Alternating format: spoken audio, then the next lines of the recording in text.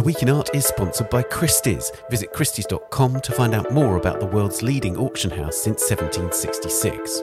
Auction, private sales, online, art, anytime.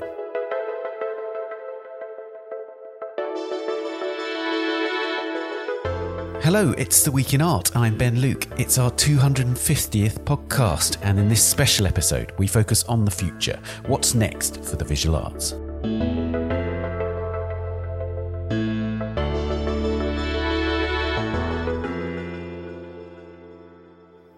We ask leading figures from across the art world to tell us about their hopes and concerns for the visual arts in the immediate future. Among them are Max Hollein, Director of the Metropolitan Museum of Art in New York, Bénédicte Savoy, co-author of the SAR Savoy Report into the Restitution of Cultural Heritage, Shanae Javeri, Head of Visual Arts at the Barbican in London, the Berlin-based curator Bonaventure Saubergen-de-Kung, Kimberly Pinder, the Dean of the Yale School of Art, and the artist Tomas Saraceno.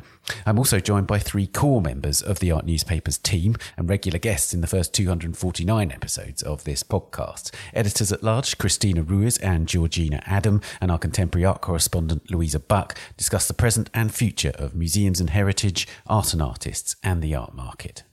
A reminder that you can subscribe to the Art Newspaper by visiting our website and clicking the subscribe link at the top left of the homepage. You can choose from a digital, complete or student subscription. Do also subscribe to this podcast wherever you're listening, and to our sister podcast, A Brush With, which is back next week. And do leave us a rating or review on Apple Podcasts. So let's begin with the hopes and concerns of some of the art world's leading figures. I'm Max Hollein, Director of the Metropolitan Museum in New York. It is my hope that museums can not only continue to participate in the broader cultural discussion, but that they are actually going to be the places where, despite all the political divisions and despite all the challenges that we are seeing in regard to how we as a world are coming together, that they are indeed going to be the places bring people together, where basically cultures convene across borders and nations, where people learn more about each other, both individually, but actually also about how the other is actually something that we are all one, and it's all one, so to say, common history. On the other hand, in that context, museums can be really about educating, experiencing ideas that might not be familiar, but that might become something that expands our knowledge, our understanding, makes us maybe at the beginning uncomfortable, but actually at the end of the day raises awareness, understanding, and also a feeling of us being all together in a world that we live in.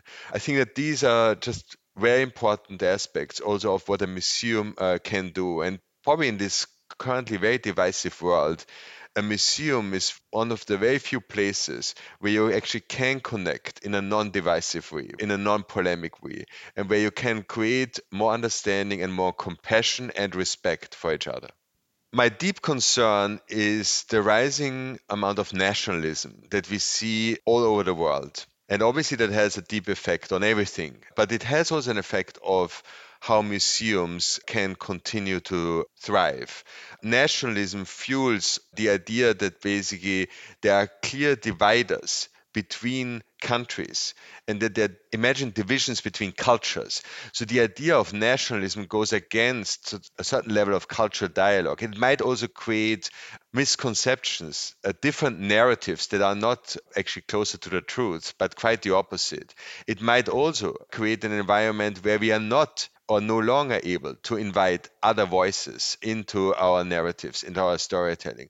So I think that nationalism, the way that we are experiencing it now, and the way it's being used also in populist ways, is a virus. It's a virus that can really create issues and tensions, not only on the political spectrum of things, but really also in regard to how museums are being seen, how they can operate, and also how you can actually go through a museum. The Met is all about not only showing, so to say, different cultures, but really also showing the cultural dialogues and showing actually also how cross currents of cultures kind of fueled our whole kind of history and the whole evolution of humankind. All of that could be in jeopardy if we see more and more of this nationalistic beliefs being pushed and fostered in a political way. Bénédicte Savoy speaking. I am a professor of art history in Berlin, and my expertise lies in the history of spoliations and the restitution of cultural heritage, particularly to the African continent.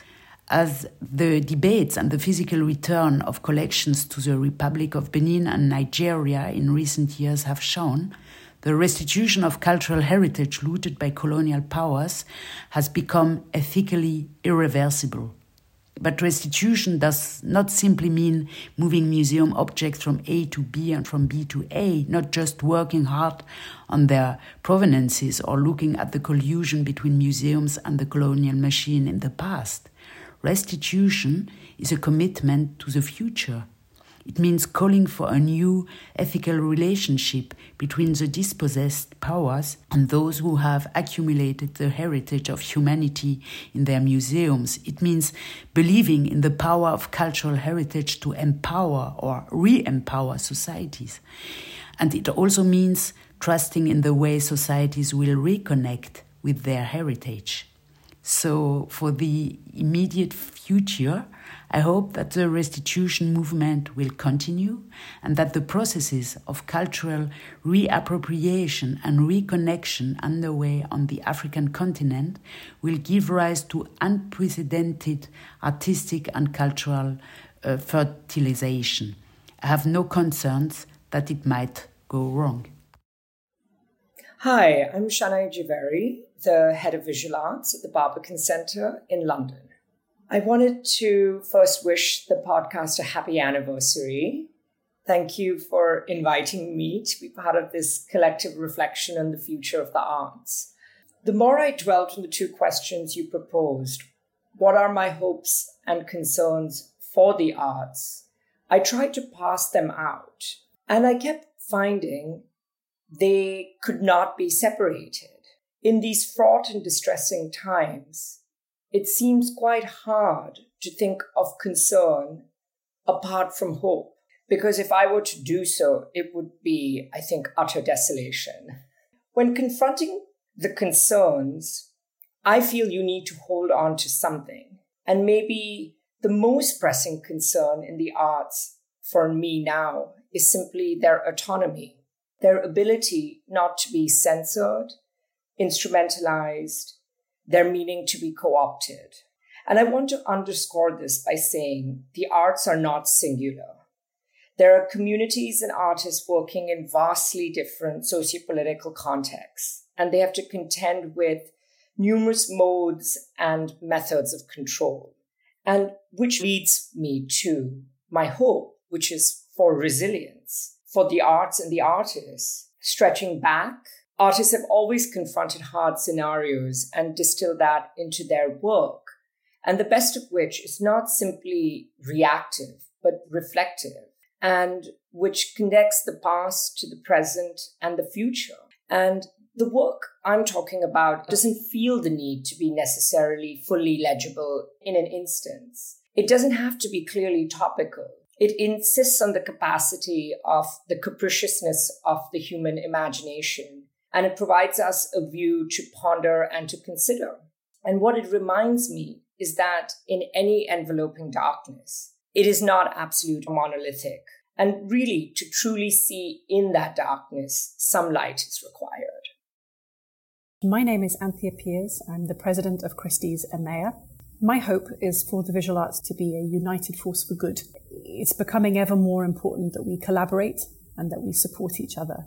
We are one ecosystem facing similar challenges, with, most importantly, similar great opportunity ahead. I see a great hunger for the visual arts, particularly for them to reflect the many narratives that are so important to us all, increasingly important for the next generations. If we unite together to answer this call, we can be an even more powerful and more important, meaningful force. I see a wonderful growth in collaborations across the visual arts, which is exciting. In our case, as an example, Christie's was the first auction house to sponsor a pavilion at the Venice Biennale in 2022. Now, this decision was very much driven from a belief that we should take a role in the wider ecosystem and to support the long-awaited market shifts that we see taking place. For me, a key concern in the visual arts lies in funding. As we know, funding is a key issue for many institutions and artists. and they're striving to deliver world-class programming and exhibitions with real challenges to their resources. I hope that our response to this as a visual arts community is to be a united force of support. We need to work together to identify other sources of funding, to collaborate, pool resources, and find ever more creative ways to keep the arts strong. We all need to play our part. I am Bonaventure Sobejeng Dikung, amongst many other things, the director of the Haus der Kultur in der Welt in Berlin and professor of spatial strategies at the Weissensee Kunsthochschule in Berlin. I think my biggest concern really today is the rise of the far right, the rise of anti-Semitism and Islamophobia and racism in our societies, but also the incredible rise of neoliberal capitalist structures that take away from people their housing possibilities, their daily bread, so to say. So that is my biggest concern. And we thematize these things in the program at the Haus der Kultur in der Welt. And as my friend, the artist Leo Asemota would say, hope is for the church. So I would reformulate the question and put it, what do I trust would happen in the near future? Which is, in my opinion, we should center togetherness. We should think of a world in relation. We should center love as the foundation on which societies can be built.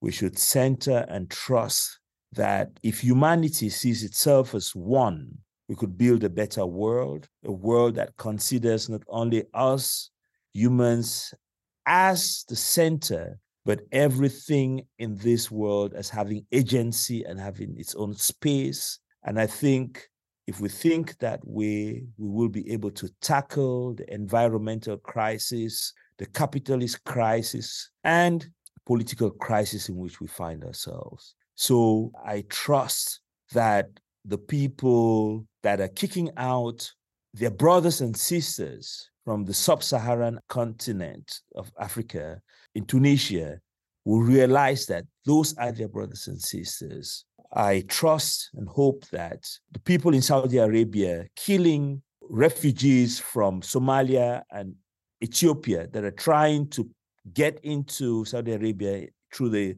Yemeni border will realize that we're just one humanity. So I think my message is very simple. How do we build a society or societies based on technologies of love and joy? Hello, my name is Tomás Saraceno, and I'm an artist. Well, I start maybe with a concern is how to live together on planet Earth, and not only humans, but also more than human lives, and how to weave a terrestrial and a cosmic web for better justice for all. I have been concerning lately on how energy have been extracted in different parts of the world, and mostly about how the green energy transition somehow from the global north is impacting disproportionately on the global south, and mostly on lithium extraction, and how much in parts of Argentina communities are suffering from that extractivist approach, which follow kind of the same patterns of the colonial times. And one of the hopes that I have been trying through the years to something that I read the other day, the best technology is justice.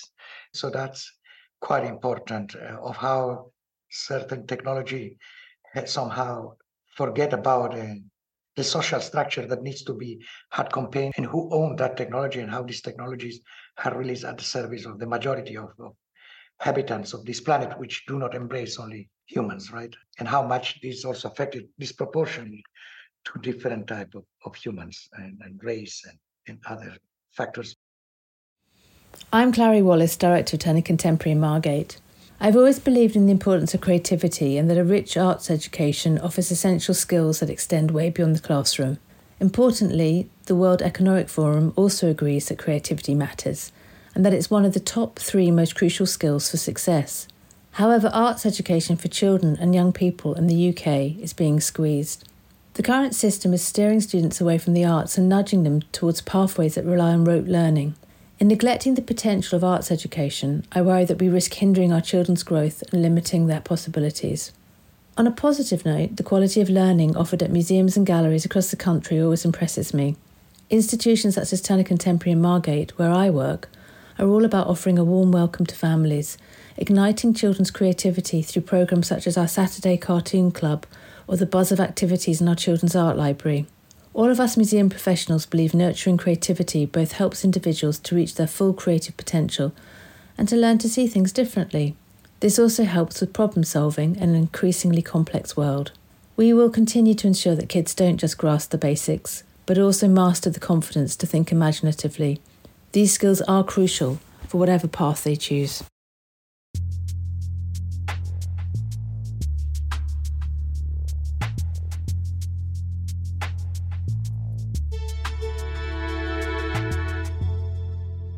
So now I'm joined by Christina Ruiz, Louisa Buck and Georgina Adam. I wanted to start by talking about museums. Christina, in the hopes and concerns that we've just heard from people across the art world, Max Holein is talking about a noble aim for what museums can be, to be something for everyone, to break down borders, to educate and so on. But it seems to me that the job, in a way, for people like Max Holein is harder than ever, and museums are under greater pressure perhaps than ever, I would say. I completely agree with that. I would say that the last few years have been a time of a momentous change for museums. And in my opinion, the thing that has changed the most is the expectations that the public places on museums. Because not so long ago, a museum's primary responsibility was understood to be the care, conservation, and study of its collections, and the dissemination of scholarship rooted in those collections. Today, museums, particularly museums of contemporary art, are understood to be social spaces where diverse communities can gather and where important outreach to those communities takes place. And museum directors and leadership are expected to embrace progressive causes and to articulate those causes through their institutions. And I'd just like to read you a quote from a story that appeared in Hyperallergic in November 2022 by one of their senior editors called Hakeem Bishara.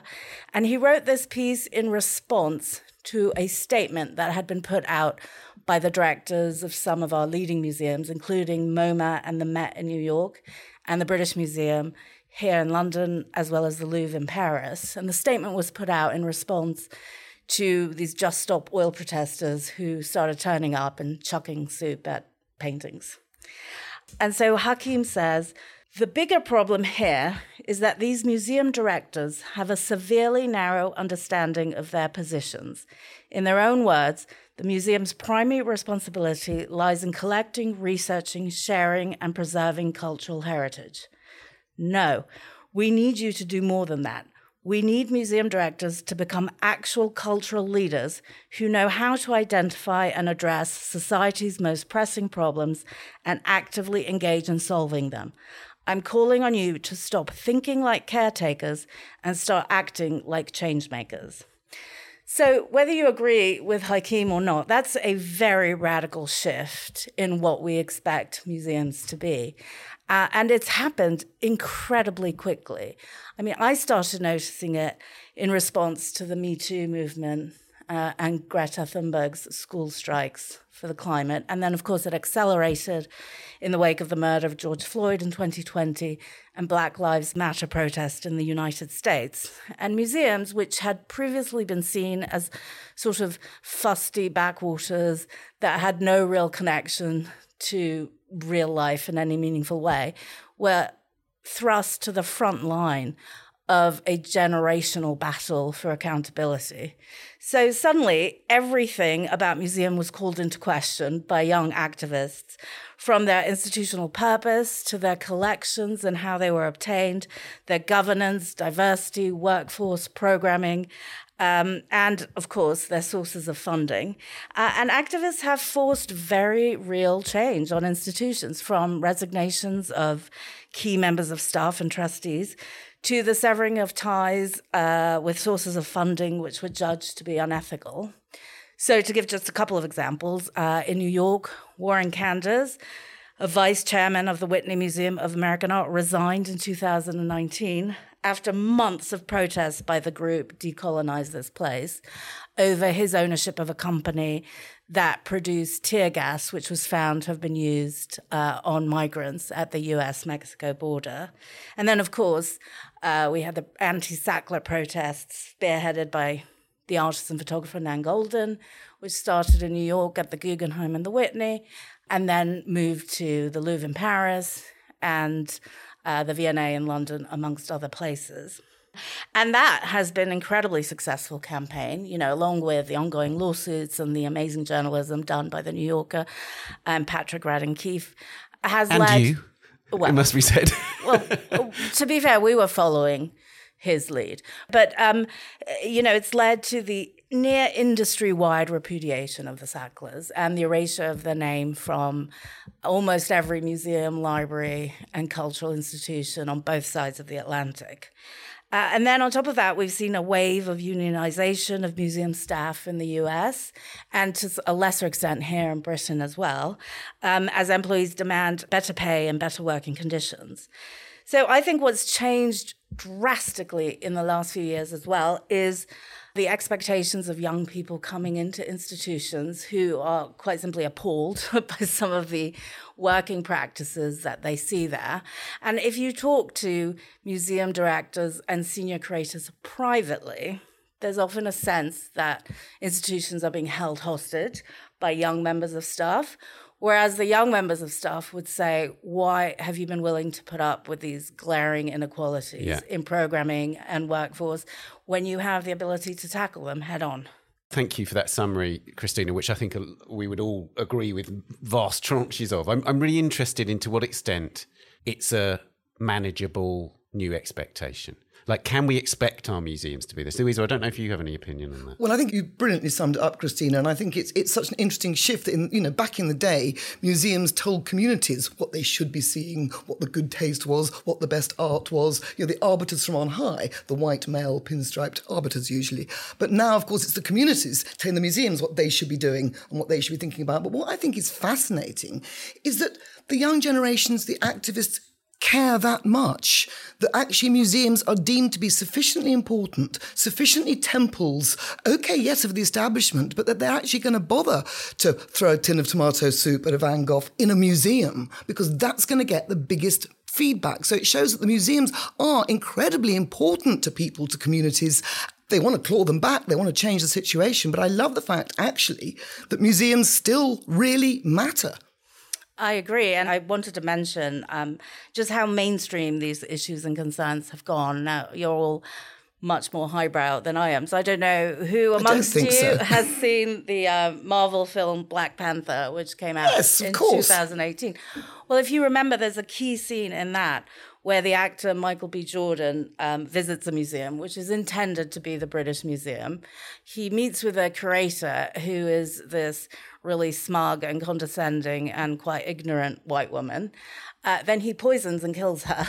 And he retrieves a cultural artifact, I can't remember if it's like a spear or a shield, which had been looted from his country, which is the fictional African country Wakanda. And that movie made $1.3 billion. It was seen by a lot of people. And I just can't remember a mainstream film like that tackling issues of museum repatriation like that. And on a global platform that's primarily aimed at young people. And for quite a long time after that film came out, whenever issues of perceived racism and injustice were discussed on social media by young people, they would always put the hashtag Black Panther. And I think that is new. I mean, I don't know if you guys can I think you're right. And I think it's really interesting that you picked up on this idea about the division between members of staff. We were hearing the same thing about newspaper offices. There are the old school lefties versus a new, much more activist generation who are campaigners. They are seeing the injustices. They are seeing that they've been propelled, even despite the good intention of the liberals that came before them. And I feel that's the same thing in museums. There is a sense in which there is a young generation who has seen the perpetuation of certain ideals continuing over decades, even despite the fact we've been hearing about, for instance, diversity. We've been hearing about expanding audiences and so on for decades. You know, I think in the 70s there was a people first, public first attitude in museums. But I think it also empowers the staff of the museums to shake their fists somewhat about money, for example. I mean, certainly in the UK, not so much in the US, but I think in Europe as well, it's a really poorly paid sector. I mean, wonderful to be diverse, wonderful to be egalitarian and democratic, but you got to start by paying people. And if you pay people properly, all that vanishes. And I think right across the sector, this is something that is absolutely key. We're going to be touching on it again, I think, more about, you know, people from working class, different socioeconomic backgrounds entering. But, you know, look at us lot, a sea of white middle class faces around this table, you know, and I think that sums up so much still of the art world, both the protesting about what's being shown, but also who's being paid and who's working there and who can afford to work there. The unionisation issue that you mentioned, Christina, I mean, just not that long ago, a week ago or so, I think the Art Institute of Chicago ratified its first union contract. I think it's been really inspiring to see this happening, and also sort of unbelievable to realise it hadn't happened up until now, and that American museums have been treating their staff in this way for decades, you know. And even in the UK, the unions, they don't have that much heft either. Right, absolutely. I mean, but traditionally, just to return a bit to what you were saying, Louisa, I mean, I remember when I started out in the art world, unpaid. And of course, I worked unpaid for at least a year because I could afford to, because I was living at home with my parents. And I know a lot of people who started like that in the art world. I did too. I volunteered. Yep, me too.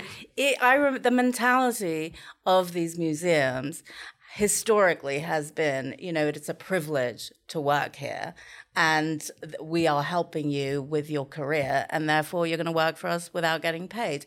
And I think that, you know, young people today just say, no, thank you. And I think also with artists as well, this is certainly the case in some of our major museums in the UK. I'm not so sure about the US, but I would think it probably is the case where, you know, production fees, if you haven't got a big dealer working with you, a big gallerist, artists are paid very, very little for major exhibitions because it's deemed to be a great thing. Well, you can't eat prestige, whatever part of the sector you're in. That's right. I mean, we focused on that a little on this podcast, and I'm sure we will be in the future. This idea that, and I think a lot of people wouldn't know this until it's being gradually exposed, is that museums have been paying artists terribly, way below the minimum wage given their labour and stuff. But this is what I mean about the manageability of all this, because actually it's a juggernaut. The museum's world is a juggernaut. It has behaved in a certain way for so long. I wonder how quickly it can be turned around given the structures of governance that we see around us. Well, I think museums are facing massive challenges right now, not least very severe financial pressures. I mean, they're still struggling to recover audiences post-pandemic lockdowns, and they are simultaneously being forced to sever ties with some of their major funders, following public pressure. So not just the Sacklers, but obviously oil and gas companies, Russian oligarchs, weapons manufacturers are all now largely seen as unacceptable funders of cultural institutions. And in the United States, where museums rely massively on their wealthy trustees, the scrutiny of those trustees is going to be a major challenge for institutions going forward. The Metropolitan recently announced a major effort to review its antiquities and their provenance and return, where appropriate, items to source countries. And that followed a raid on the home of one of their long-serving trustees and very generous benefactor, Shelby White, who was visited by the Manhattan District Attorney and had several items confiscated, and then several more were confiscated from the Met Museum, which had been on loan from Shelby White. So, you know, I mean, arguably the Met should have been reviewing the provenance of its antiquities long time ago, but, you know, let's applaud the fact that they've turned up to this party rather than point out that they are quite late. Or indeed the BM, yes, safeguarding the safety of its artefacts in the first place. Never mind where they came from. That's another huge issue as well, of course. In my opinion, what comes next is that rather than dealing with these crises on a case-by-case basis, museums need a pretty radical rethink of what their purpose is and how they operate. Because any money that they make in the future is going to be scrutinized far more than it ever has been. And I don't think we should underestimate how challenging this is going to be for museums, because despite their sometimes progressive public pronouncements, Museums are, in fact, deeply conservative. And museums do not change unless there's a pandemic or there are people picketing outside or the district attorney turns up and confiscates antiquities. Right. They have to be forced to change. And I would argue, in my opinion, that museums should be doing far less than they currently do. They should be organizing fewer exhibitions, which last much longer, focus more on their permanent collections. And this relentless drive for one blockbuster exhibition after another, I think, should end. It's really interesting, isn't it? Because I had conversations pretty early into the early stages of the COVID pandemic. And I spoke to Dan Weiss at the Met, and I spoke to Francis Morris, then at the Tate, who's now left, of course. And there was this real emphasis on, we're going to do more with our collections. Now, I have seen wonderful exhibitions since then, since we got back to something like normal. But it doesn't seem like the blockbuster conveyor belt is in any way being halted. I can't see massive shift in that direction. But at the moment, their entire business model is based on the blockbuster exhibition, because that's where, in this country, they can charge entrance fees for exhibitions because national museums are free. And they can raise sponsorship. So they're going to have to rethink that whole structure because it is just not working. There's a huge problem too, isn't there? And the museums are now being much more international, more global. They want to represent, new art centres that were never the traditional North American, Northern Europe situation. But to show work from all these different parts of the world, to introduce artists from these different parts of the world requires travel, which everyone's trying to do more environmentally sustainable at the moment. We're going to be talking more about that, I know. But also to raise money, to make these exhibitions travel to different places, different locations. We're back on the old blockbuster charabang again, not to mention, as you say, the fundraising. So it's a whole kind of, reversal of what they're meant to be doing. I wonder, do you think we've seen the full extent of the impact of COVID on museums yet? It's one of the things that in a few discussions I've had with people in museums, there's been this sort of hint that there's a sort of masking of the full effect of closing for so long and the still late return of visitors. There, lots of museums reported a much smaller audience since COVID. So I wonder if we're yet to see the full effects of it. For instance, I noticed that lots of museums in the US have started raising their general admission prices. Most recently, SF MoMA. That's a factor, I think. You can see these sort of bellwethers of potential financial distress emerging. Absolutely. And of course, the blockbuster shows that they're putting on now will have been in the pipeline a long time before COVID started. So, those still have to play out. And I agree. I don't think we've seen the full effects. And in this country where free museum entry was introduced by Tony Blair's Labour government in 2001, I think the issue of charging for museums has to go back on the table. And people have started publicly calling for that, in various opinion pieces in newspapers, with adequate provision made for students and, people who cannot afford to pay.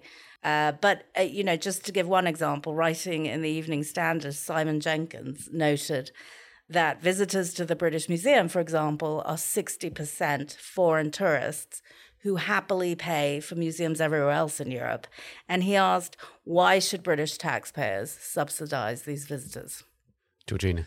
I just wonder, as they've lost all of that funding because of the Sacklers or the oil and gas industries, the problem is the trustees, because they need to make money from somebody. And unfortunately, the trustees are not from the sort of backgrounds that are diverse. The trustees are still white, male, and probably pinstriped as well, although we're not absolutely sure about that. That's absolutely true. I really want to talk about governance a bit at museums, because I think it's really important. In the US, for instance, there was a statistic, an astonishing statistic in 2017, that 46% of museum boards were all white. That's 6 years ago. Now, there's a Black Trustee Alliance that's been founded and other organisations, but that is, again, talking about juggernauts to turn round. There's a lot of work that needs to go into the changing of trustees in order to change the attitudes, right? Because there's also this other thing, which is that trustees are now being trusted in the US with appointing a new generation of museum directors. So you've read the article which we have in the current issue, which is by Julia Halperin, Louisa, about this very issue? Well, it comes back to, I think, actually a kind of cornerstone for all the things we've been talking about, which is transparency. You know, if you're transparent in your governance, you're transparent in how you appoint your new directors, which as far as I can see, it's absolutely the opposite. It's positively opaque. It's positively like the new pope being, you know, distinguished by a puff of smoke by the cardinals. I mean, it's so mysterious how these museums appoint their directors. And as you say, there's this big tranche of new directors, particularly in America, who are due to be appointed. It should be done with full transparency. And also, as regards the funding and the white pinstripe male trustees, there are many new economies, like there are many new art worlds and art productions and artists and art markets. You have to go find the new economies, go find the new entrepreneurs, find the people who are making money out of the traditional trustee gene pool, as it were. And I think, you know, there'll be some pleasant surprises. You've got to go find them. While we're talking about funding, I wanted to talk about political interference as well, because I think this is an interesting thing. There's an article by the artists Bob and Roberta Smith in the latest edition of the Art newspaper in which he points out the utter ridiculousness that we have sitting MPs on museum boards. We've heard that the Republican senators are trying to block the public funding of the Smithsonian's National Museum of the American Latino. We've seen in Poland, in Hungary, and right across other regimes, which are frankly far right across Europe, that there is an interference in the appointment of individuals. And it seems to me that this is another big issue we're going to see more and more, especially in the cases where we're seeing growing nationalism, which is what Max Holein is clearly so concerned about. Well, I agree. And actually, just to return to what Louisa said earlier, I mean, the good news about that is that it shows that culture really does matter. So yay for that. But I mean, obviously, to be more serious, it is very concerning. I mean, in Britain, you know, we were used to basically decades where nobody really interfered with art at all. You'd get occasionally some MP saying, oh, that's not in very good taste, and why don't they show, you know, some old masters instead or whatever. But it was not an active attempt to interfere with, you know, what people are showing or acquiring or etc. And that is very concerning. But I think it's because, you know, culture, as I said earlier, is at the front line of these struggles and debates and misinformation as well that is taking place at the moment. And on that note, I'd like to mention, just to finish, a concerning development, which we've been writing about for a few years, which is the museum rush to make money in China. The Pompidou Museum in Paris, as you know, has had a branch in Shanghai for many years, while the Victoria and Albert Museum and the Tate in London all have long-standing collaborations in China, and the Uffizi Museums in Florence recently signed a €6 million agreement to send 10 shows to the Bundwan Art Museum in Shanghai over 5 years. And even museums that don't actually have partnerships in China are increasingly sending exhibitions there. The National Gallery recently closed a show of 50 paintings that it had loaned to Shanghai in a show called Botticelli to Van Gogh. And that show broke all attendance records for the National Gallery for a paid exhibition, far surpassing the previous record holder, which was the Leonardo show in 2011, with, of course, the infamous Salvator Mundi. So nobody's saying that cultural exchanges are a bad thing. However, I would argue that when you are partnering with companies that are owned by the Chinese state, which is responsible for the worst atrocities, that you perhaps have either an obligation to say something publicly, or for European museums, which are largely funded by the taxpayer, to discuss these collaborations with the people who fund you, i.e. the public. And you found that people haven't been wanting to discuss it with you as a journalist making inquiries about it? No, not at all. And the reality is that, you know, the human rights abuses are simply atrocious. I mean, there's the suppression of protest in Hong Kong, there's the network of concentration camps in the Xinjiang region, which are currently housing, as we speak, about 1 million Uyghurs and other Turkic Muslims. Forced labor, the taking of organs from Uyghur and Falun Gong prisoners while they are still alive to service a very lucrative black market trade in China, et cetera, et cetera. So if you remember, in 2011, Ai Weiwei was arrested by Chinese authorities and he disappeared for nearly 3 months. At the time, Tate in London, as well as many other museums in Europe and the United States, organized events and exhibitions to protest his detention. For example, one thing Tate Modern did was to install 10 tons of his handcrafted porcelain sunflower seeds in the galleries. And then director Chris Durkon told journalists that, and I quote, Tate remains deeply concerned about Ai Weiwei's detention. Recent events have made sunflower seeds an ever more poignant commentary on the importance of the individual in society. At a time when Ai cannot speak freely for himself, it is important that his message continues to be heard through his art. So my question is this. If Ai Weiwei were detained again today, now that Tate has entered into a highly lucrative partnership with a state-owned property developer in Shanghai, a city where, by the way, Ai Weiwei's art cannot be shown because it is censored, what would Tate say and what would Tate do? I think we probably don't know the answer, do we, Louisa? I think it's very interesting that when I've talked to various museum people about these links, particularly with China, they always emphasize that they're dealing with individuals, not the state. And of course, what Christina says now completely refutes that. So I think there's been a lot of smoke and mirrors and obfuscation. So I think the jury's very much out on how Tate would respond. I think we need to talk about Saudi Arabia here because it relates very directly to this whole question of ethics. There is clearly a massive soft power grab going on from Saudi Arabia at the moment. We've seen a major curator who's been a beloved director of the Whitechapel Gallery in London, Ivona Blaswick, become a curatorial lead for Alula, which is a state-funded contemporary art project in Saudi Arabia. We've also seen, again, agreements being signed with the Centre Pompidou, this incredible embeddedness of the French state and Saudi Arabia. I think this is if you like, the next ethical dilemma for the art world that we're going to be discussing a lot more. Christina? Well, what I would say is that, I think there's a difference between, what private individuals do, like Ivona Blaswick. I mean, she's just representing herself now, so she's free to take a job wherever she wants if her personal ethics allow it. And what taxpayer-funded museums do, museums that profess certain principles and then just are happy to throw those out the window, when there's serious money up for grabs. And yes, France is quite happy to collaborate with almost anyone, it seems, not just China, Saudi Arabia, and of course there's the Louvre, Abu Dhabi, if they can make money out of it. And in fact, when I asked the president of the Pompidou about these issues a couple of years ago, his response was very interesting. He said, look, as a national museum, the Pompidou follows the lead of government. We're not going to make foreign policy. That's not our role. What we do is we follow the lead that our government sets for us. And that is clear.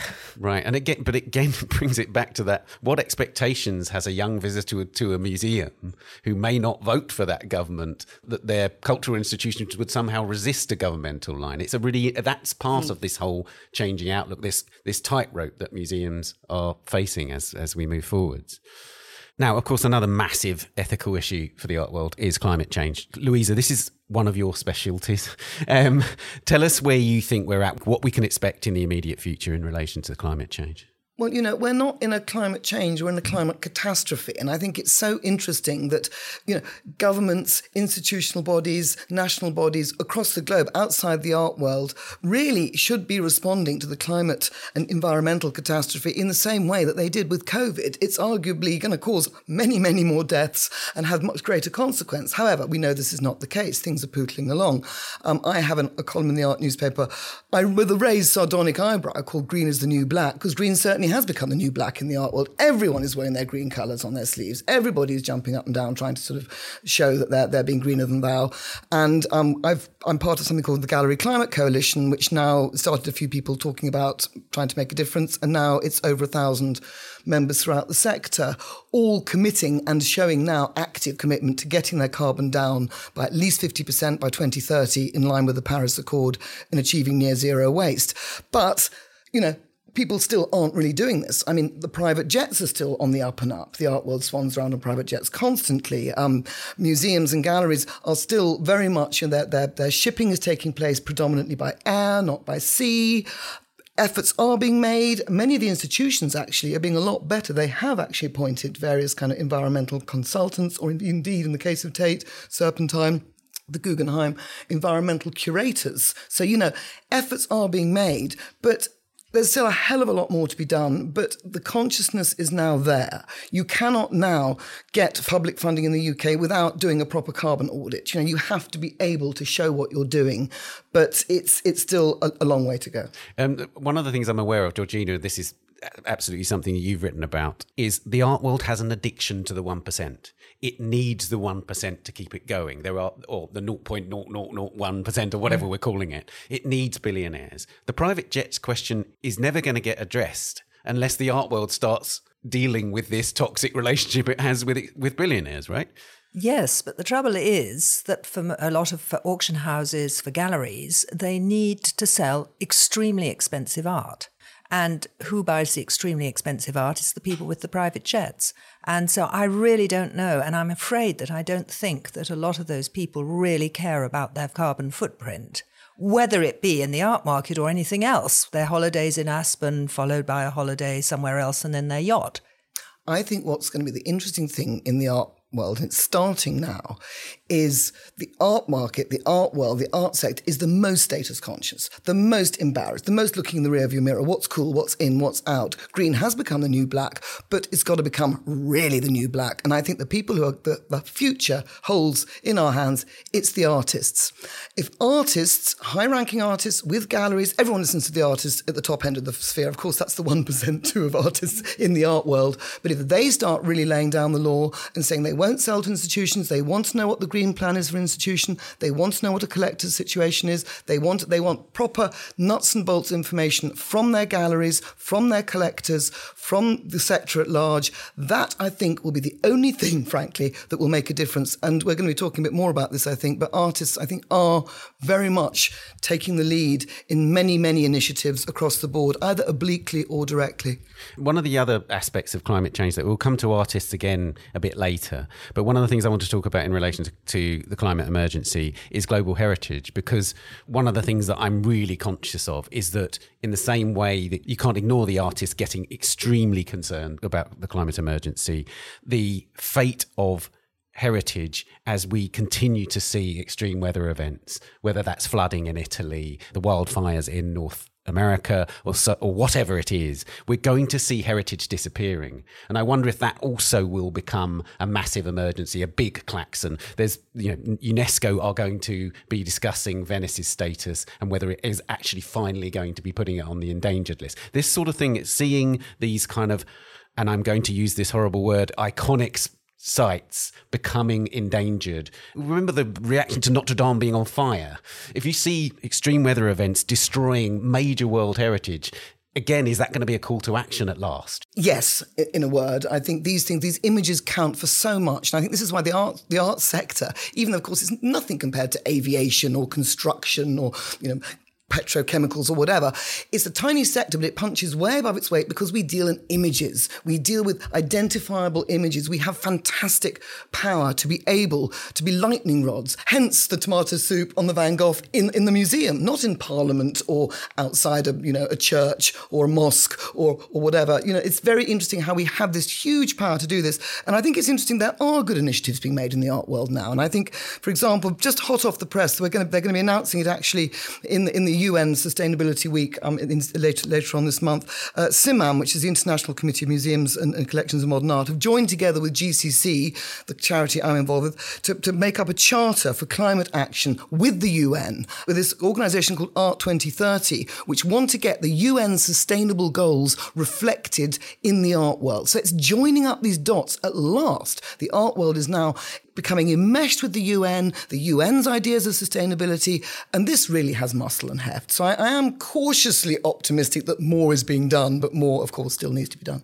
Okay, well, we're going to take a break now, but we'll be back with more of the hopes and concerns of leading art world figures, and then more from Louisa, Christina and Georgina soon. But first, here's this week's news bulletin. The first evening auction of the private collection of Freddie Mercury, the late frontman of the rock band Queen, made £12.2 million with fees, exceeding the pre-sale high estimate of £7.2 million and already hitting the high estimate for the entire series of sales. Every lot sold, including Mercury's 1973 Yamaha Grand Piano for more than £1.7 million with fees, and the autograph working lyrics for Queen's most famous hit, Bohemian Rhapsody, for more than £1.3 million. The German government's Advisory Commission on Nazi-looted art has called for increased powers and a new restitution law. The 10-member panel was created 20 years ago to deliver non-binding recommendations on claims submitted by the heirs of art owners persecuted by the Nazis for works in public institutions. But panel members say that claimants should be permitted to ask the panel for a recommendation even when the current holder has refused to submit a contested work for consideration. An example is the portrait of Madame Soler by Pablo Picasso in the Bavarian State Painting Collections, which the state of Bavaria has refused to submit to the panel, arguing that the portrait was not sold as a result of Nazi persecution. The Picasso case has exposed the shortcomings of the current system, the Commission says. And finally, day trippers to Venice will soon have to pay a €5 admission fee to the city in a bid to stem the deluge of short-term tourism in the city. The scheme, to be implemented next spring, will be run on a trial basis, though the exact dates will be outlined after final council approval of the plan, expected on the 12th of September.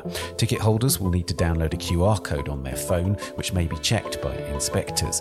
Those exempt from paying the fee include children aged under 14, tourists staying overnight in hotels and Airbnb properties, students in the city, and of course Venice residents. You can read all these stories and reports from this week's art fairs, the Armory Show in New York and Freeze Seoul, at theartnewspaper.com or on our app for iOS and Android. We'll be back after this. The Week in Art is sponsored by Christie's. This fall, Asian Art Week returns to New York with 9 live and online auctions from across Asia.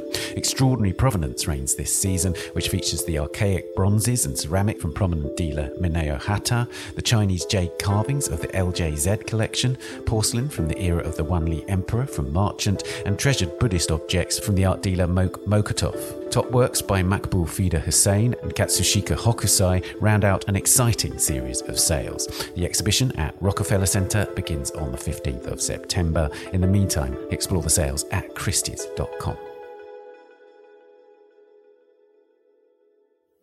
I'm back with Louisa, Georgina and Christina shortly, but first, here are some more hopes and concerns for the future from Art World figures.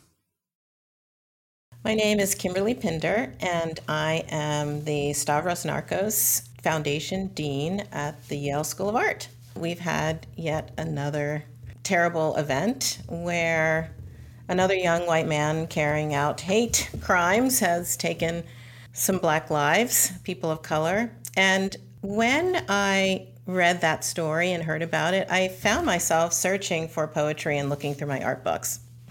And that's what made me think, wow, is this something that art can help us with, right? And I feel like I have at an art school a lot of optimism because I see optimism in this crucible because artists make, unmake, and remake this world in their studios, in their heads, in their hearts, mostly for themselves. But when they share it, they can disrupt the sleepwalking and the apathy and the grief that at this moment, I feel that is so pervasive, no matter where you are in the world, unfortunately.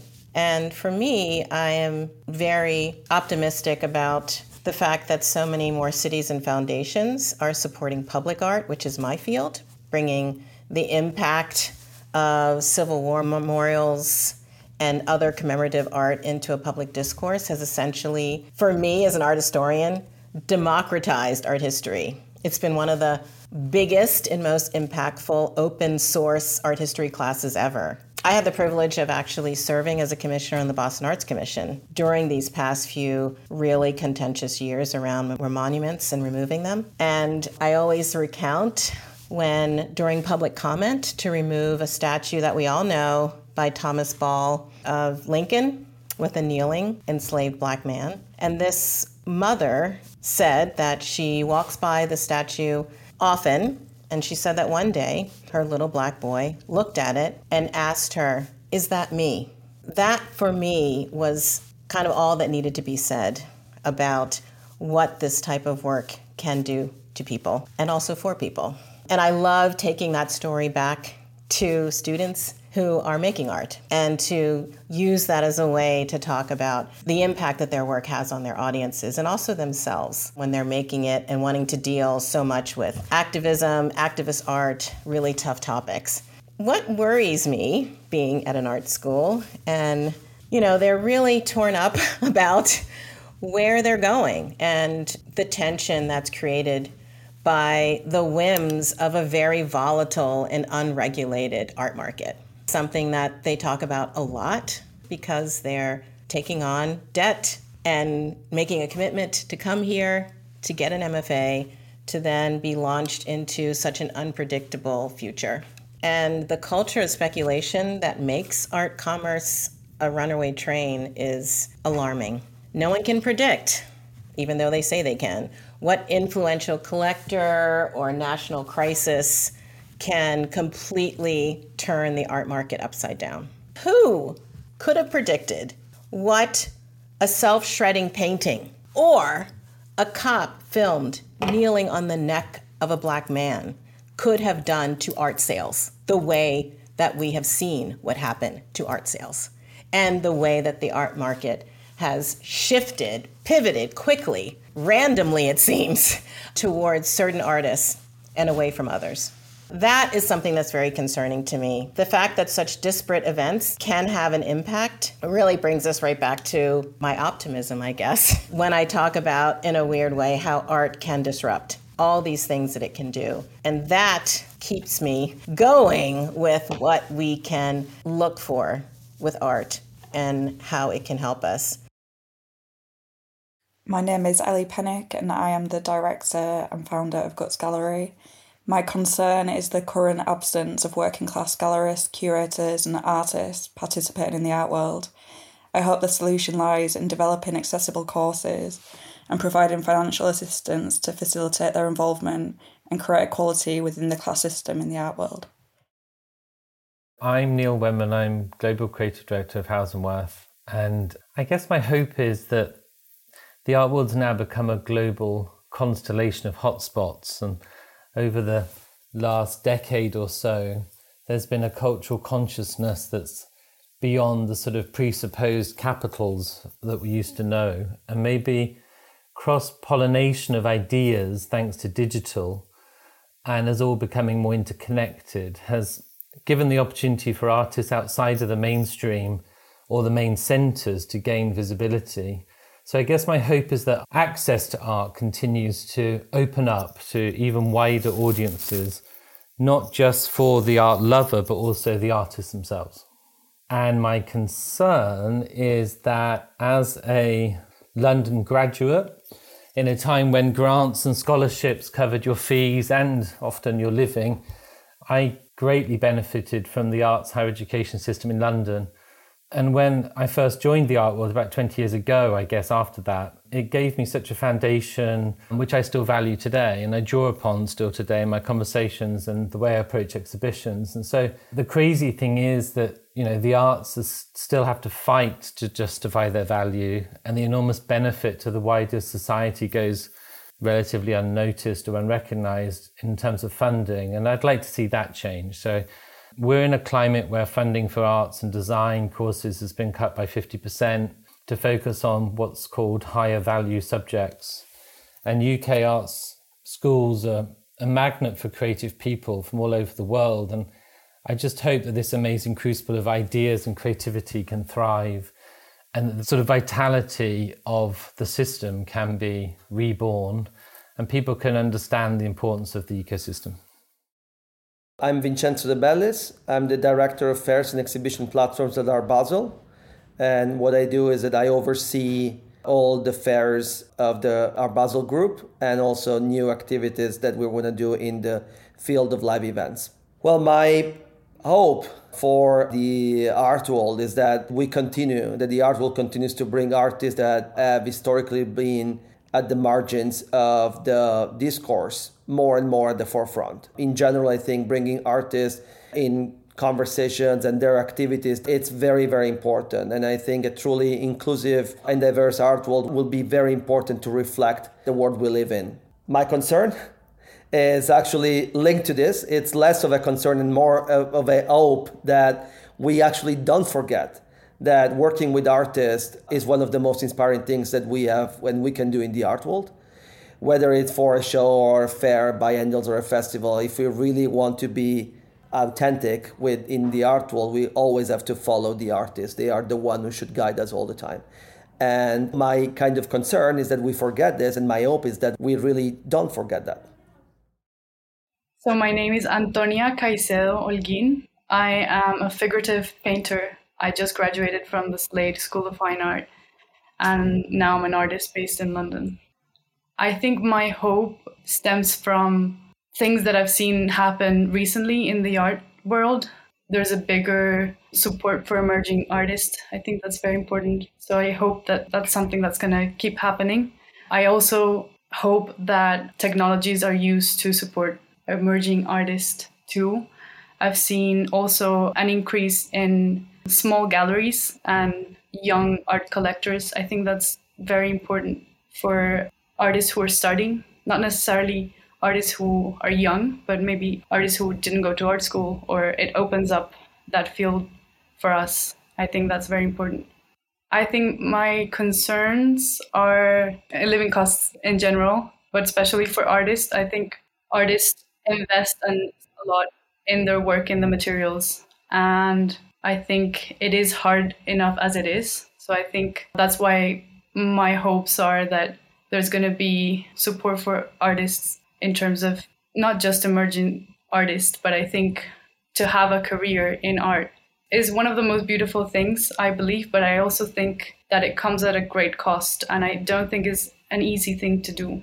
My plan is to stay in London for at least the next couple of years. There are amazing opportunities in London, but I cannot live as an artist. I need to work in something else. And one of my concerns is that that's going to be true later after I sort of establish myself. That's one of my concerns. Hello, I'm Marianne Ibrahim. I imagine and I hope for the art to be more challenging and more meaningful. There is a disruption present and the leverage of the market which limits the artistic freedom, exploration, and risk-taking. And risk is good, risk is important, and it allows the capacity for true work and progress. In this art world, we must think more deeply to reinstate critical thinking in and of the art.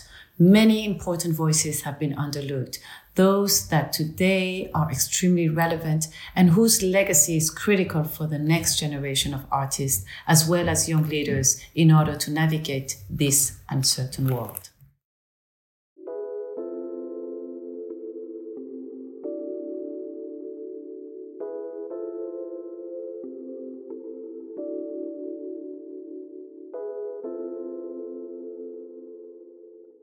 Welcome back. Now, there were a lot of voices that we asked to contribute to this episode, and one of the things I'm really clear on from many different people is that there is this trust in artists as not quite saviours, but we love artists. We want them to do stuff for us. We want them to help us to see the world, to negotiate through it and so on.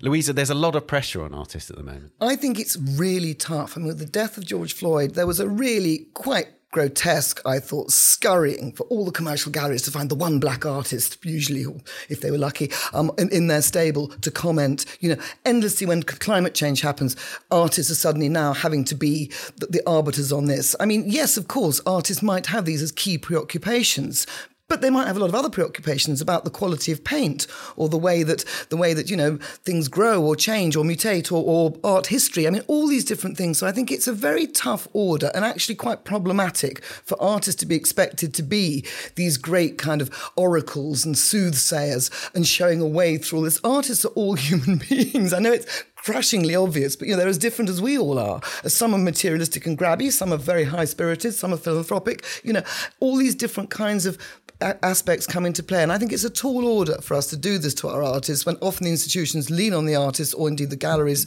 to try and make them solve their problems. One thing that I think we're going to see more of is artists calling attention to the precarity of their existence.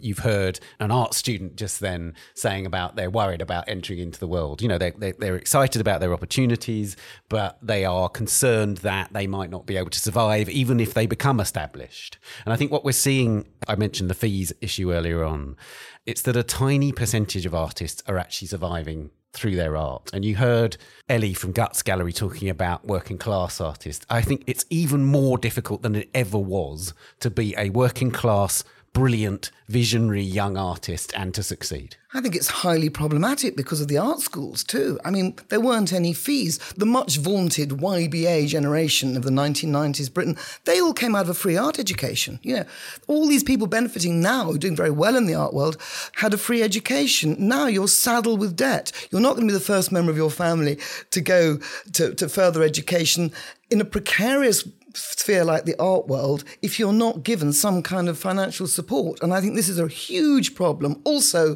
the cost of living in central cities. The fact that, you know, to get a studio, just to live, to find a place to live, it's nigh on impossible in any of our major metropolitan centres across the globe, I would argue. So I think art school fees and also expense and cost of living is a huge impediment to artists from different incomes emerging now up through the art world. And I would just add to that, in Britain also, we have, of course, massive cuts to art teaching in schools and, a government that is trying to encourage everyone to study more math and STEM subjects, which is great, but, complete lack of understanding of the benefits of studying art. So, that I think adds quite a lot of toxicity to the mix. I think it's absolutely huge. And I think Clary Wallace talks about this thing, and it's been cut by 50%. Neil Wemman talks about it.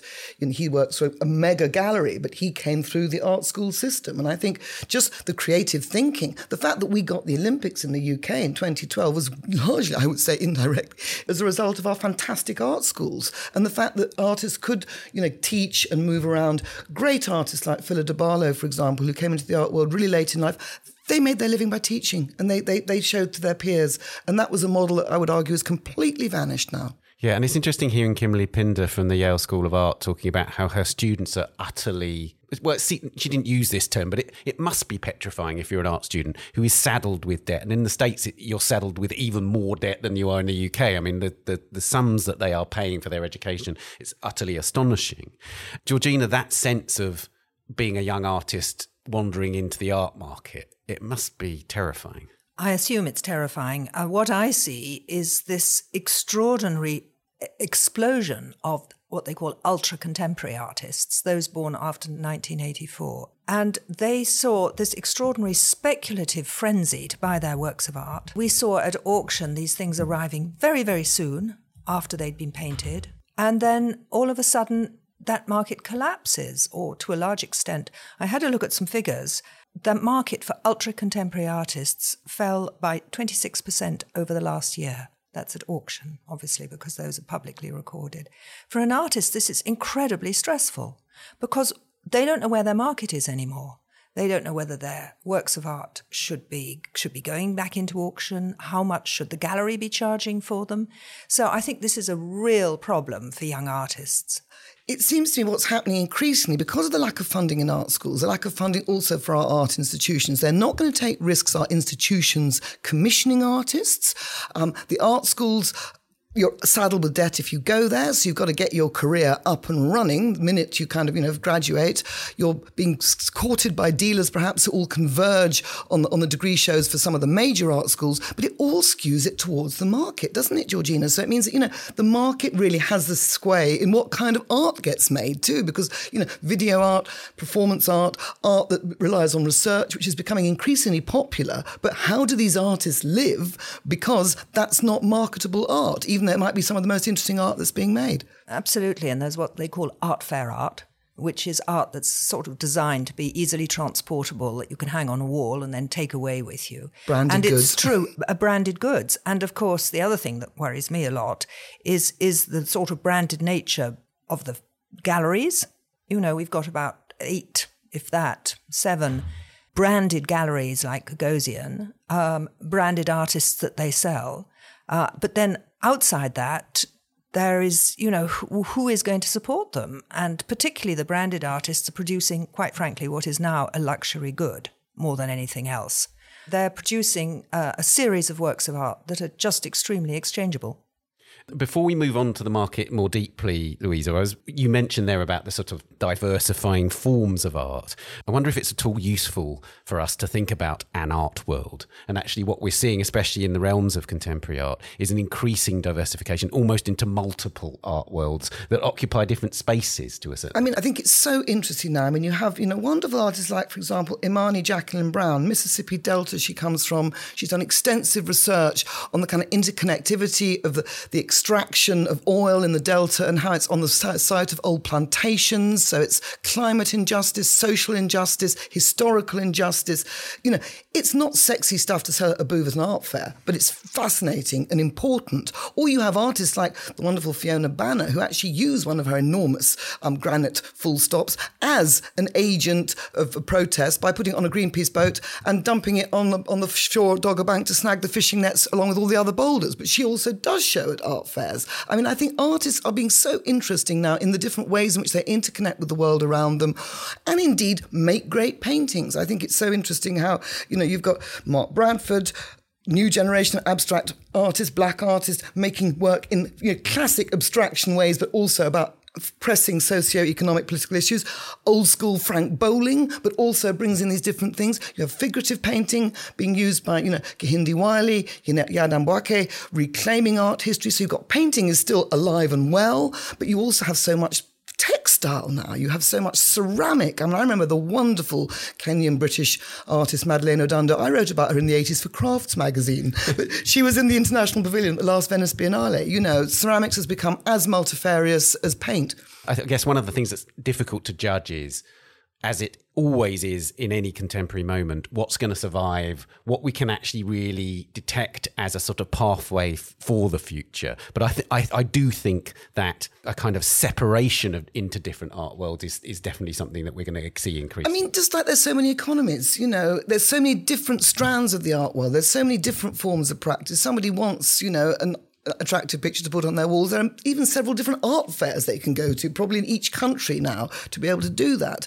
I loathe the term Global South, but I think this is fascinating how that market, that institutional recognition is taking place. We have El Anatsui in Tate Modern's Turbine Hall making, I think, but they keep it secret, one of his amazing bottle top pieces, super environmentally friendly. You pack it in a box and off it goes. It's also recycling. And one of the forms of art that we are seeing very widely, Georgina, is a kind of art that actually isn't finding its way so much into institutions, but is very beloved of a certain kind of collector, which is people like Kaws and Banksy and so on. And it seems to me a new generation of collector is really focusing on that kind of work. I'm incredibly fascinated by this aspect of the art market.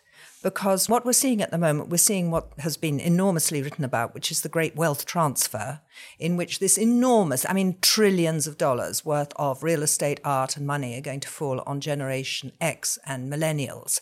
And a lot of that's going to be art collections that have been built up. So far, they've done very well. Paul Allen, for example, died. His collection made $1.3 billion. But we've got lots of others coming up. We've got the Emily Landau collection coming up. We've got Sam Jovesovich. We've got Liao Yicheng, whose Lung museums have been very big buyers. And all of this is going to come on the market, but is it today's taste? And are buyers today going to want to buy the sort of art that, quite frankly, today might be looking a little bit out of date? Will even Picasso, Picasso was the name to conjure with, wasn't it? It was Picasso, you had to have a Picasso, and you almost had a range of prices as well within the Picasso, because you could buy a ceramic at one end or a beautiful painting, a Marie-Thérèse, at the other end.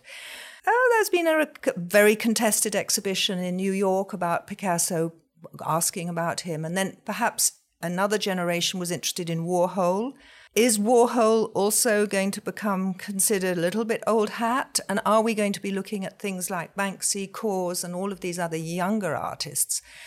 And I'm absolutely fascinated, because I just wonder, with all of these collections coming up of the baby boomers dying, and it's their collections and their taste, whether actually the market can absorb them all. Are you saying almost like these kind of massive collections that come to auction, almost like a last hurrah for a certain kind of modernism or impressionism, and the sort of last gasp, therefore, before we enter into a space where institutions are going to be challenged because lots of the art that's selling is actually nothing to do with what they've collected? Exactly, and they haven't. I mean, what institutional shows have we seen for somebody like Banksy or Cause? Cause has. Sculpture Park, yeah. Cause has. And the Serpentine Cause. And the Serpentine But Cause. I'm one of the critics who was utterly furious about that terrible show. And I think that's the thing, you're talking about this great change of taste, Georgina, and that's what it means. You know, critical taste is going to be undermined or challenged by this, isn't it? It's a new world. But there's something else that I think is really worrying in this new world, and that is the commodification. I really need to talk about the fractionalization of art, this treating art as a commodity and selling little corners of it. You know, as you've got a square centimetre, it's a theoretical square centimetres. There are an enormous number of initiatives of fractionalisation of art. And I think this is a very, very worrying thing. I think this treatment of art as treating it as something that you make money with, that you keep for a short period of time. NFTs was a case. I mean, okay, that's fading now. In fact, it's faded largely. Is that the holding period for an NFT is something like a month. It's incredibly short. This is not, I think, what artists in the past intended when they created a work of art. They were trying to make a statement. They're trying to make a statement about the environment or about beauty or about some other concern of theirs. What are we looking at now? But wasn't it forever thus? I mean, flipping into auction was standard procedure. Books and books have been written by some of us about art, collecting art as investment, and we all know it's a nightmare asset class investment because it's so unreliable in so many aspects. So are you talking about the fractionalisation of, it's still got to be pretty high-end art, hasn't it? You've still got to buy a corner of a Picasso or a corner of a Warhol like it was when you flipped something into auction. I mean, you had to have a certain baseline of value. I've always hated this thing, don't buy art to make money. It was always my mantra. But, you know, artists have always hated the fact their work's been used as an investment. Well, I do think things have changed. And I think they've changed with the advent of free ports, where you can buy art and stick it directly into the free port and then just wait. It's true that the fractionalisation of art tends to be established art. But I do think that the holding period for art, I mean, obviously, if you spent £1 million on an artwork, you don't expect to lose money. You hope that you will make money. So it is towards the upper end of the market. But I think that we haven't really talked enough about the secondary market and the upper end of the market. When we've talked about artists, we've really been talking about living artists. And I'm talking about the market as well. I'm talking about the secondary market, which is still a very important part of the market. I mean, also the word transparency, to my mind, rears up again. As we talked about institutions, the art market is the last great unregulated market. I mean, stuff goes on in the art market that would be totally illegal in other markets. So maybe transparency would make it a lot easier to be able to be more obvious about how you are dealing with secondary market, the deals that are being made, the background stuff that's going on. Let me tell you that transparency in the art market is not going to happen anytime soon. As long as galleries and auction houses have any say in it. There was an initiative in Basel quite a few years ago before COVID in order to attempt to regulate it the way there was a sort of voluntary agreement to regulate banks in the same way. And they got together auction houses and galleries and curators and everything, and it just died a death. Christina. Yeah, I'm curious, Georgina, just in relation to what we were discussing earlier with museums and the ethical questions that they face, if you would say that the art market operates in a sort of moral vacuum, in that such issues are rarely, if ever, discussed. I mean, is that unfair? For example, I'm thinking of Art Basel Hong Kong, you know, and et cetera, et cetera.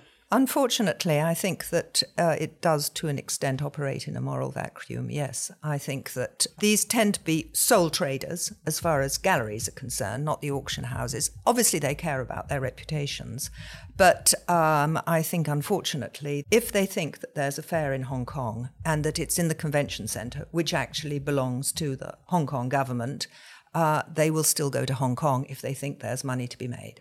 I think it's the same with the environment as well, with dealers. I mean, dealers, gallerists, however they want to call themselves these days, are as various as the artists, as the clientele. And I think some gallerists are quite ethical about things and won't do business in certain areas and will take the train and use mycelium wrapping. Others don't really give a damn because they want to bump up their profits. Just one other point I'd like to make is something that worries me about the art market is the overlap with luxury goods. And I think that this is a very worrying development because I think a lot of artists are now producing art that is actually just a luxury good. And there are also, for example, LVMH, Louis Vuitton, Moet Hennessy, whose owner, of course, is Bernard Arnault, and who is now the richest man in the world. I mean, they own an arts publication, Connaissance des Arts. They also own 2 art fairs. To be fair, quite small art fairs. So I think there's the sort of the tentacles of the luxury goods market is extending into the art market. And I think this is another worrying development. Georgina, that overlap with luxury goods, it seems to me that lots of the new collectors that you're talking about who are buying Kors, for instance, probably aren't that bothered by the distinction between luxury goods and artworks. And we heard from a specialist in Japanese collecting, who was, why would anybody who's a young person who likes luxury goods and likes art make a distinction? Why should we be troubled by it? I mean, that you can look at it both ways. I mean, in a sense, it is wonderful that you can buy a T-shirt with a balloon dog by Jeff Koons at Uniqlo. So you can have your Jeff Koons for £5 or something like that. So in a way, there's a democratization. But I think that the branding aspect is very worrying, because a brand implies a huge marketing machine behind it, adapting the product to tastes, whereas we hope that an artist has their own individual take on the world and has something to say, which is the exact diametric opposite of what branding is about. That's actually a really nice point to end, because I did want to say, here we are, 250th episode of the podcast.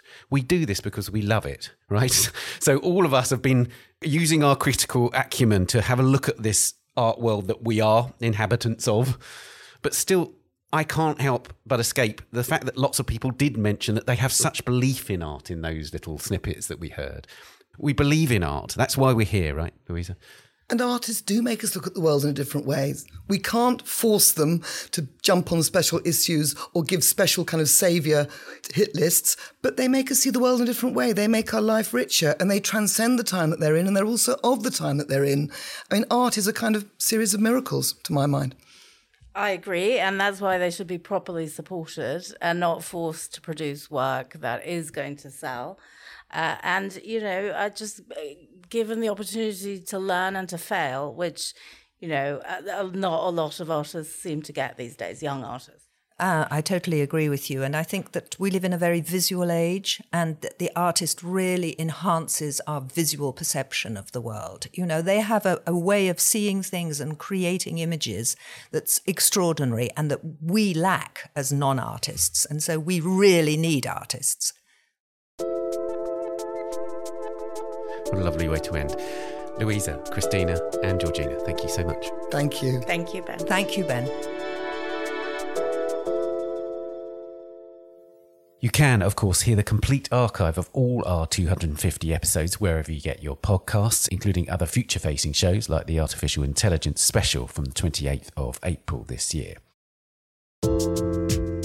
But that's it for this episode. You can find us on X, formerly known as Twitter, at Tan Audio, and on Facebook, Instagram, and Threads. The Week in Art is produced by David Clack, Julia Michalska, and Alexander Morrison, and David's also the editor and sound designer. Thanks also to Daniela Hathaway and to our guests, Christina, Georgina, and Louisa, Max, Benedict, Shania, Anthea, Bonaventure, Tomas, Clary, Kimberly, Ellie, Neil, Marianne, Vincenzo, and Antonia. And a huge thank you to you, our listeners. We'll see you next week.